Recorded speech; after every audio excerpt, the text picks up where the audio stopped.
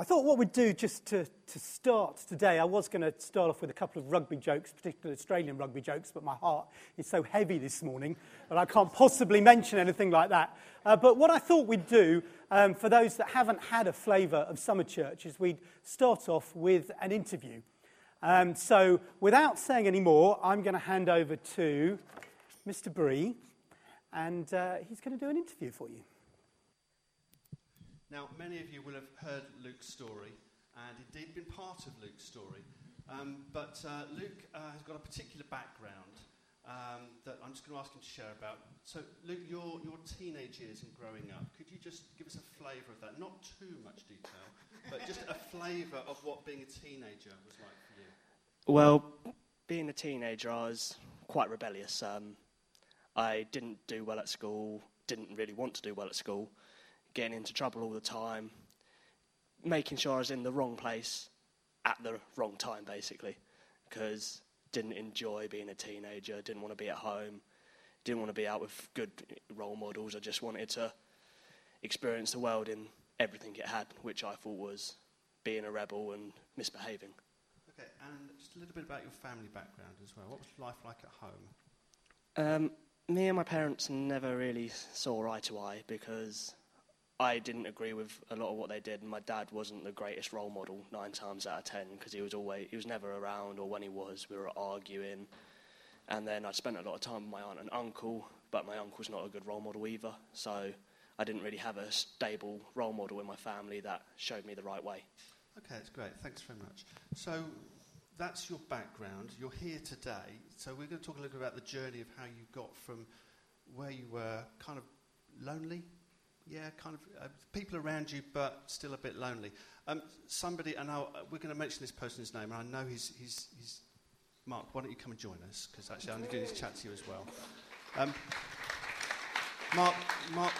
Mark's a teacher at your school, and Mark had a particular influence on your life. How did that happen? Sorry, I didn't tell you this. Well, there was Mark when I first initially met him. I didn't really care too much because he was just another teacher. But over the years, and when the rock climbing wall opened up here, I spent a lot of time, and a lot of my spare time was with Mark, and he became the male role model in my life, where I sensed something in him that I could really be comfortable with and really feel safe at. And unlike most other teachers, he didn't jump to a conclusion. He actually sat down with me, spoke to me, and learned about me.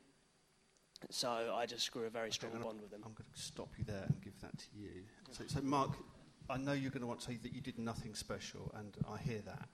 But clearly you saw something in Luke that, yeah, go on. Can you tell us why you interacted with this young man?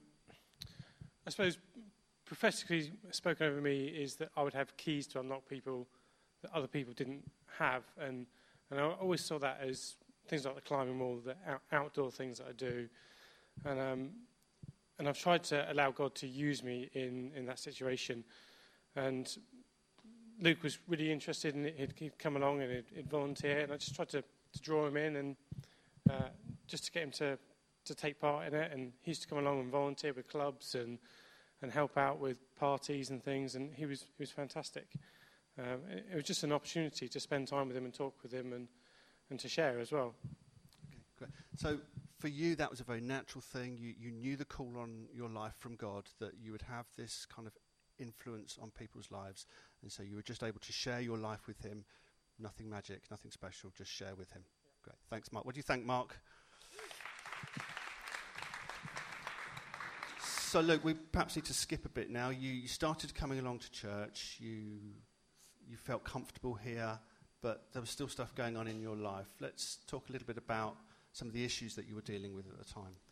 Well, I've had severe anger issues for a very long period of time since I was younger, and even being at church, I was still, as much as I loved being here, it was very unsuring because there were so many people. I always tried to find a corner, keep myself away, but not that everybody noticed that I'm keeping myself away. And my anger issues always made me fear to get close to people because of if somebody says the wrong thing at the wrong time or I'm having a bad day, I was very likely to explode and just lash out to anybody. Great. So that's where you were. So over a period of time, you began to realise that there was something in this Christianity thing. You asked a few more questions. You got involved. At what point in your life do you feel you made that commitment, or you said yes to Jesus, that I need to change and I need you to help me? I think it was within the first year I was at church where the questions I was asking were getting answered, and I couldn't think of any other reasons to ask questions, and everything was getting answered. The first time I really experienced Jesus in my life is when I went to the New Day, which is a Christian festival, for the first time. And I was in the big top, and I was like, everybody's getting touched by God, and I'm a bit wary because it's my first year, and I'm like, all these people are weird. And then out of nowhere, as soon as I'm like, they're weird, this is never going to happen to me, I just felt God touch me and really work something inside of me. Okay, so, we talked about this earlier in the year, and you were at New Day again this year. Let's talk specifically now, and just to conclude. So you're in a tent with 5,000-ish other people. It's loud, and it's dark, and there's flashing lights, and stuff is happening, and yet God comes close to you. Can you just describe that experience to us? Well, for me, my hand, all my hair stand in dance, and everything gets goosebumpy. I get the shivers without being cold, and it just takes you to a place inside, with God himself, that although you're with all these people, you're on your own with him. It's just isolated you and him, that one-to-one moment, and you don't care. You're not aware of everything else around you. And that was God. Was it anything else? Could it have been anything else? Or was it definitely in your mind that God came close to you? It was definitely God, because nothing else can take me out of, especially where I was then, nothing could have taken me out of that environment, because I was very aware of everybody else around me. So if anything else could have taken me out of it, I would have said it's impossible. But saying it's God, I'm just like, yeah. Okay. And finally, one final question. We talk about God wanting to change people's lives, and the fact that God changes people's lives. For you, how has God changed your life? Well, all the skills I did have and still do, he's developed, and he's made me a lot more confident. And instead of being the person that pushes people away, I now know that I'm quite strong in faith and a strong person in general. That instead of pushing people away and using my own strength for myself, I bring them closer and support them. So God has changed my outlook, instead of being self-centered, to be as servant-hearted as I can. You talked about anger. What about anger? Sorry, God has gifted me with a very, very long fuse now. I don't get angry as quickly. And when I do, I just take a step back and go, God, give us some help here, and give it to him. Amen. Thank you very much, Luke. Let's thank Luke, shall we? Absolutely brilliant. Thank you very much. Thanks, Luke, for being so honest. It's great to hear that story, isn't it? Really good to hear it, and to just get to know Luke a little bit about what he's been through. And I'm sure if you ask him more questions, that story goes on and on and on in the detail. But it's just brilliant to hear that. I thought it was good to start with that this morning, to start with the confidence that Jesus turns our life around. Because he did that with Luke, didn't he? Completely turned his life around. And even as I talk to Luke now, he's not the same person as I was talking to 2 years ago. He speaks differently. He smiles differently. And it's great to hear that. And it's great to see the amazing things that God does. My talk today is called Purified for Purpose. And if you've read on in your Bibles from 1 Corinthians 4, you'll know it's on 1 Corinthians 5.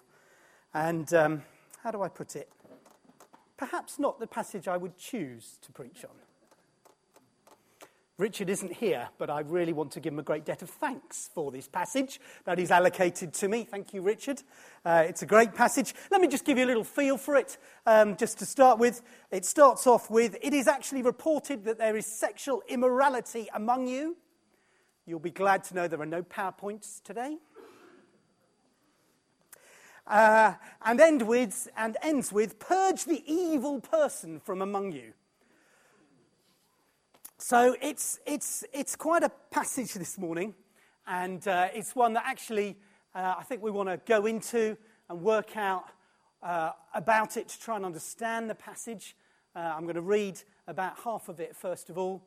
So I'm going to talk a little bit about the passage, try to understand what Paul was saying to the Corinthian church, and then kind of step back a little bit and say, well, what is God saying to us today? What is he challenging us with from this passage? Okay, so if you're with me, I'm going to read from the English Standard Version, and I'm going to read verses 1 to 8. It says this: "It is actually reported that there is sexual immorality among you, a kind that is not tolerated even among the pagans. For a man has his father's wife, and you are arrogant. Ought you rather not to mourn? Let him who has done this be removed from among you. For though I am absent in the body, I am present in the spirit. And as if present, I have already pronounced judgment on the one who did such a thing. When you are assembled in the name of the Lord Jesus, and my spirit is present with the power of the Lord Jesus, you are to deliver this man to Satan for the destruction of his flesh, so that his spirit may be saved in the day of the Lord. Your boasting is not good. Do you not know that a little leaven leavens the whole lump?" Now, I understand that as yeast in dough. So a little bit of yeast works through the whole lump. "It cleanses out the old leaven, that you may be a new lump, as you really are unleavened. For Christ, our Passover lamb, has been sacrificed. Let us therefore celebrate the festival, not with the old leaven, the leaven of malice and evil, but with the unleavened bread of sincerity and truth." Don't know about you, but I think we need to pray. Lord Jesus, we thank you that all Scripture is God-breathed and useful for teaching, Lord. And as we come to this, Lord, will you help us to understand what Paul was saying and understand what was not being said? Lord, will you speak to us, Lord? Lord, we don't just want to understand a passage that was written 2,000 years ago, Lord, but we want to hear from you this morning, Lord. We open our hearts to you and say, come speak to us, Lord. Come be with us by your Spirit. Come challenge and encourage us, Lord Jesus. Thank you, Lord Jesus. Help me as I speak to be clear and to get it right in you, Lord Jesus. Thank you, Lord. Amen. Okay, so to start with, 2 thoughts on this passage. I'm going to start there, and then I'm going to move a little bit to the relevance. So here we are. Number 1, I didn't ever think I'd say this in church. A man has sex with his stepmother. That's where we start. So we start here in this passage that there is sexual immorality in the church. It's a church in Corinth, and Richard has talked a little bit about the context of the church in Corinth. But I just want to talk about a couple of bits about that church in Corinth. Because Corinth was a big cosmopolitan place, and it was one of those places where anything goes. It was a morally corrupt place. Leon Morris on this chapter, he's a commentator on it, says this: Corinth was intellectually alert, it was materially prosperous, but morally corrupt. And what had happened here is that the corruption had got into the church. And noticed it happened in 2 ways. There was this sexual immorality going on in the church, but also the church was allowing it to happen. And somehow almost boasting in it. Oh, look, we can let this happen in our church because we're a free church. So we're very happy with this happening. It's a strange place, isn't it, to be? It's a strange thing to think about. Interestingly, I just want to talk a little bit more about Corinth. You know, if you said somebody had become Corinthianized, they'd been like a person in Corinth, that would be being rude about them. It would be Greek for going to the devil. In other words, it was a place where when you used the word Corinth, you thought about it in a very immoral way. That would be your perception of it. Now, please understand, as we read through this passage and we see phrases like, deliver him over to Satan, and we say, removed from among you, please understand that what was going on here was not normal, okay? Please don't feel concerned. It's not, oh dear, I told a lie, will they kick me out? Or, oops, I looked at something I shouldn't have on the internet. Is somebody going to notice and say, get out the door? It's not that. We are talking about a corruption in the church that was very obvious and huge. In fact, the church in those days, generally, across the different places where the church has been planted, was morally relatively pure. And so were the synagogues. Yes, the Jewish synagogues. They had a high moral. So this was an odd thing to happen. So as I was preparing this, I was really looking for a modern-day example of this to help us to understand. So when you do that, God graciously gives it to you. So let me give you an example of something that's happened. I'm trying to anonymise this because this is a very difficult issue that has happened in a church where a friend of mine attended a few years ago. So this is the kind of thing that happened. And interestingly, when the church went through this issue, the passage they were using to help them through this issue was 1 Corinthians 5. So a group of asylum seekers began to come to my friend's church. So they welcomed them in. They were from a particular community that was coming into the church and was coming over from another country. So they welcomed them in. They tried to support them in every way they could. They were doing good to them. They were helping them if they could with their paperwork. And these people were obviously from a Christian background. They spoke with Christian words. They worshipped with them. Maybe they even raised their hands in worship. I don't know. They became part of the family of the church. But somehow it just seemed that things weren't quite right. Maybe it was the cultural difference. They didn't know. It was just things seemed slightly strange. And I'm not making any comment on anybody's dress by saying this, but the family who were particularly coming, the man, the woman and their kids, they had a number of girls that came with them. And those girls, it just seemed, these young kind of teenage, older, maybe girls in their 20s, their shirts was a little bit short for church. Okay, well, that's one thing. But it also seemed that sometimes their clothes were just a little bit see-through. And the church began to become just a little bit uncomfortable, as you can imagine. And eventually, the couple were arrested. And they were eventually convicted of running a prostitution ring. They were members of the church. How did the church react? How should they react? Should they say, well, we need to support them and we need to encourage them? Or do they actually say, well, this is one step too far? What were they doing bringing these girls to church? Were they trying to recruit? My mind stops there, and I think we probably should. But there is the stage here. Can you understand the depth of this? That actually this should not be in the church, should it? And that's the time when the leadership needs to go around, as Paul was saying here, and put somebody outside the church and say, actually, this is enough.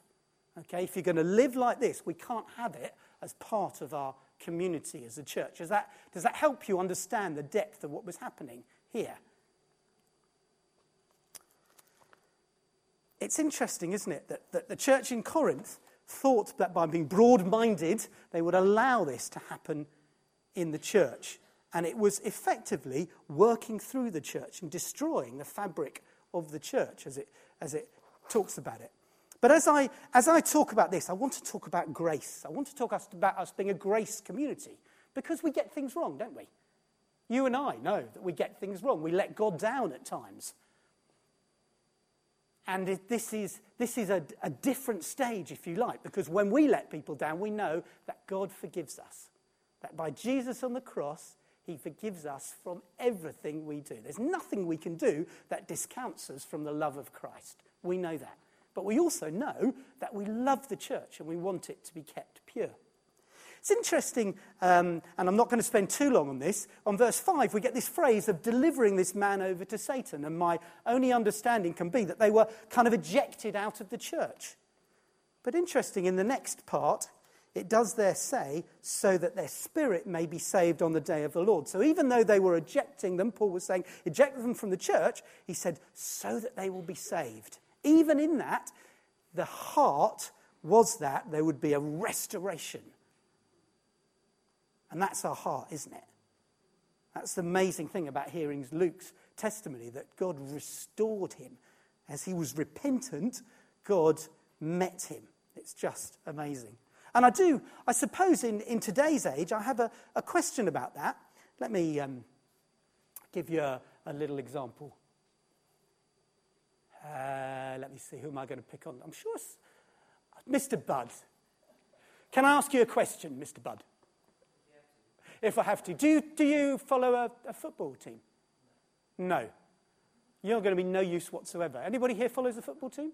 Nobody wants to admit it, do they? Oh, what do you follow a football team? What's your football team? Crystal Palace. Okay. Do we all like Crystal Palace in here? Okay, so we're going to make a judgment in this church that following Crystal Palace is such a serious sin that we need to eject Ian and his whole family out of the church. But it's so serious. We can't have this working through the church. Who knows? What colour are their strip? Red and blue. Red and blue. We'd all be wearing red and blue. That wouldn't be good, would it?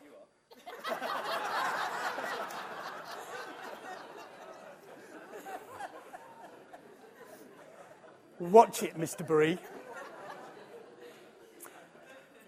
Now, where was I? So we could eject him from the church. Well, what would happen in our day and age if we did that? Well, Ian would simply walk down the road, wouldn't he, and go to the next church.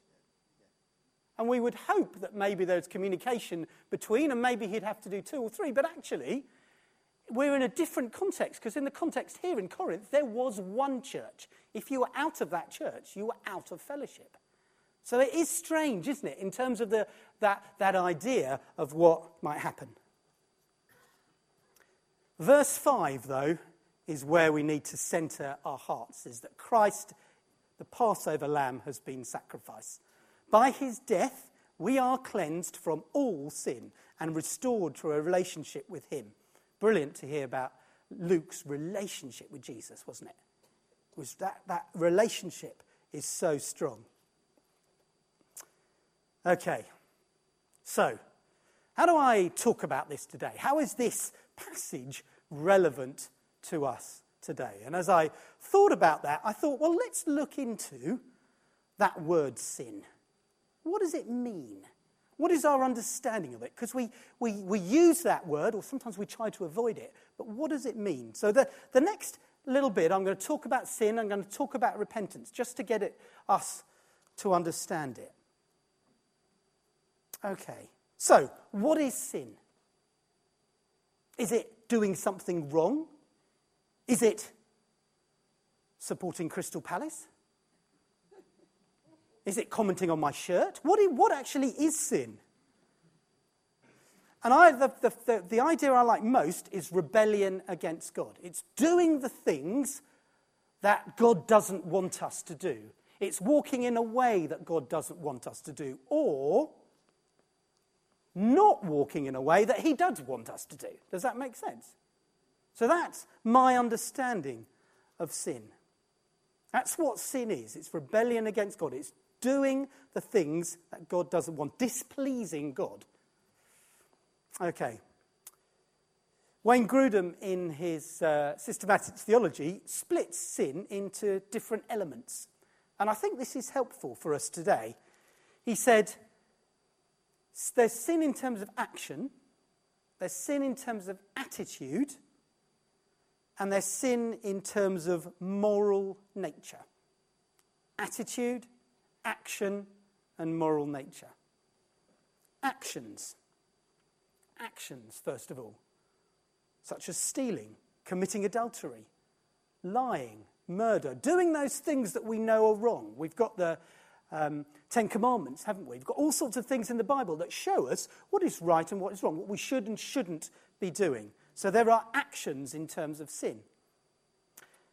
However, often behind those, there are our attitudes, aren't there? Our attitudes towards things. It's interesting, isn't it? How much do we affect the world, and how much does the world affect us? How much of what we believe is from what we read in the newspapers, what we talk about, what we've heard from our parents, or do we believe from what we read in the Bible? How much are our attitudes and our values based on Jesus? Matthew 5, verse 21 to 22 says this, "But you have heard that it was said of old, 'You shall not murder.'" Action. "And whoever murders will be liable to judgment. But I say to you that everyone who is angry with his brother will be liable to judgment." It's that attitude of anger. He's taking it one step back. It's our attitudes that he's looking at. What other attitudes are highlighted? There's lust, isn't there? Desiring after something, often that's used sexually, that we shouldn't be desiring after. There's jealousy, wanting something that somebody else has got, being jealous of somebody else. And there's selfishness, trying to put yourself first, because we know, when we get to know Jesus, that actually he's first. And it's serving him and serving others, rather than always putting ourselves first in terms of selfishness. It's those attitudes. For those that work, I wonder how people would categorize you at work. I always wonder that at work. If you never mentioned that you were Christian, would they suspect it anyway? Would they be looking at your attitudes and your values, and would they say, this person is different? I don't know what it is, but somehow they seem to be turned upside down. They seem to be different. There seems to be a compassion about them. There seems to be a love about them. There seems to be a lack of gossip in them that I don't understand. I don't know what they are, but I know they're different. How would people look at you at work, whether that's in a workplace or whether that's in your family? How do people look at you? It's interesting. George Gallup of the Gallup polls says this, and this is from some of his research in America. He says there's little difference in ethical behaviour between the churched and the unchurched. There is as much pilferage, which I assume means stealing. Pilferage? Yeah. Pilferage, dishonesty among the churched as the unchurched. It's the kind of challenge here, isn't it? So do we live differently? Are our attitudes different? Not just, are we not going to murder somebody on the way home? Because probably most of those people that we work with wouldn't do that. But are our attitudes significantly different? Have we significantly been turned upside down by Jesus? What about attitudes with family? Would our parents or our children say that we are patient? That's quite a one, isn't it? The parents in the room, or even for the children in the room sometimes, isn't it? It's quite something. But to have the patience of Jesus. How do we deal with our anger? It says, doesn't it? In our anger, do not sin. How do we deal with that? It's interesting hearing Luke pulling that out, that God has changed his anger, that the steps are much larger. Well, is that happening with us? Or are we still those that get suddenly angry? Are we gracious with our family? Do we show that depth of grace, that even though it's hurting, we still keep pulling through? Do you know, I think it's so important that we are those who are different, we are upside down, and that we allow God to look at our attitudes, not just our actions, but our attitudes. We allow him to work. And it's interesting as we talk about sin, that I think, you know, it's God that convicts, isn't it? He comes and he challenges. And I'm just going to allow him to question you. Now, I don't want it to be heavy this morning, but I think it's just really important that we are substantially different from those in the world. It's a real challenge, what George Gallup said, isn't it? That the church are no different. We want to be different in our workplaces, significantly different, so that Jesus is glorified. It's three things. Attitudes, we've just talked about. I talked about actions. And the final one is moral nature. Ephesians 2 verse 3 says this, carrying out the desires in the body of the mind, and we were by nature children of wrath, like the rest of mankind. In other words, before we made that decision to follow Jesus, our moral nature was sinful. We were a being that was sinful. And one of the things that Summer Church has made me think is, how do I say that, but without using Christian words? How do I look at it from the other side? And I think if you look at that from the other side, what you're saying is, if you're living for yourself and you don't have faith, if you're not trusting in Jesus, then you can see that you are not following him. Yeah? That you're not making your decisions based on him. Therefore, your moral nature is in, using the Christian word, in sin. Your moral nature is for yourself. And actually what the Bible challenges us, and challenges all of us, and many of us here have made that step, is to make a step of faith and say, well, do you know what? I'm not going to go my way. I'm going to go his way. I may not understand it all, but I'm going to make that decision to open the door of faith and say, okay, Jesus, I want to go your way. Because then he changes our moral nature, and he does that turning upside down. And as we try and live out his life. And I want to just challenge you today, if you haven't made that step of faith, God can do that in an instant. He can change your moral nature in an instant. And a little step of faith saying, okay, I believe in Jesus. I don't know all that it means. Please explain it all to me. What does it mean he died and sins and all that kind of stuff? But that step of faith makes such a difference. It changes your nature. And when that happened to me, and when I was 13 years old, slightly frightened boarding school boy, my life was changed upside down. You can hear Luke's testimony. His life was changed upside down by that step of faith. And his moral nature was changed. And what a change we've seen in him.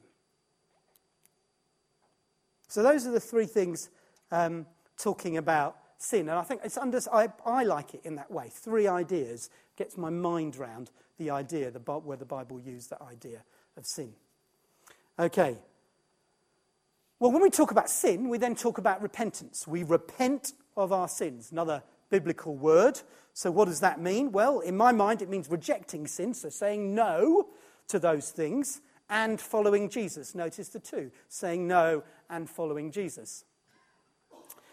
1 John 1:9 says this: if we confess our sins, he is faithful and just and will forgive our sins and purify us from all unrighteousness. It's not, can God forgive me? It's by Jesus' death on the cross, he forgives all our sins. Completely forgiven as we confess our sin to him.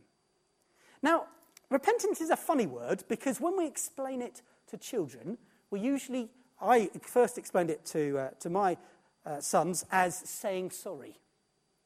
And that's not quite right, is it? I'm a teacher. And so you just imagine the story, somebody's kicked somebody and somebody else has kicked back. So I say, okay, separate out. Right, now say sorry. Sorry. Right, and you, say sorry. Sorry. It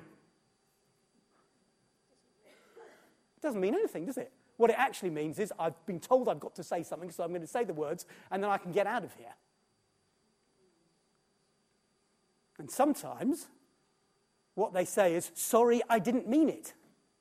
Which what actually means is, I'm trying not to say sorry, because what I wanted to do I've done, but I'm trying to get out of trouble. It's a strange thing, isn't it? I mean, there's all sorts of ways in which people say sorry, and I can see the concept there, but it's different, isn't it, to the sorry. If you've had teenagers, you'll know this. Sorry. Sometimes all one syllable. But there's an essence, isn't there, in terms of repentance, of rejecting and following. I think the phrase that I came up with to try and, again, take it out of the Christian language is, it won't happen again. I'm not doing that anymore. I'm going over here. It won't happen again. That may be the intention. We all know that what happens to intentions. But maybe the intention, but the power of God, I'm not going after that. I'm going to follow Jesus. It's the intention. I'm not going to do it again. So, it's been a cheerful morning. I've talked about sin. I've talked about sexual immorality. And now I've talked about repentance. And the message of 1 Corinthians 5 is that with sin in the church, it goes round like yeast and it affects us all. But the message of Jesus and his death on the cross is that through repentance and faith, we can change the world. The power of repentance is absolutely huge. It is so glorious. Not so glorious that you want to sin so you can repent again, don't get me wrong there, but the glorious of repentance. And if you look at some of the amazing works of God across the world, which I haven't got time to go into, I've got an amazing story from Korean revival in 1907, where repentance, people started repenting of their sins to one another. Confess your sins to one another, the Bible says, doesn't it? And that had such power. The power of repentance is huge because it says, I'm not relying on myself. I know I've got it wrong, but I'm going to follow Jesus. And that is absolutely huge. And that's what's going to make a difference in our world. That's what's going to make a difference to our attitudes. That's what's going to make a difference to our colleagues and our families and our sons and daughters and parents. That's what will make a difference, that repentance. Okay, so where are you? You knew it would come to this. He said, staring people in the eye and then looking down. Where am I? Is your moral nature sinful?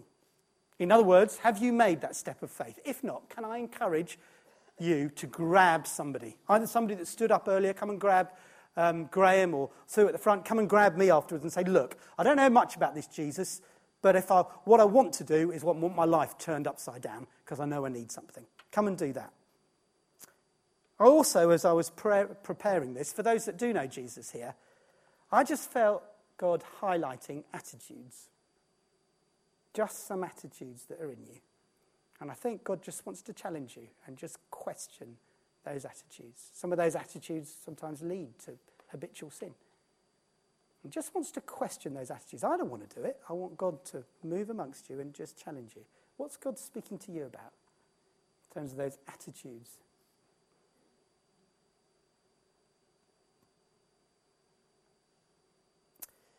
I was talking with Andrea, and she was very, very pleased that I was given this topic to Andrea, my wife, to preach on.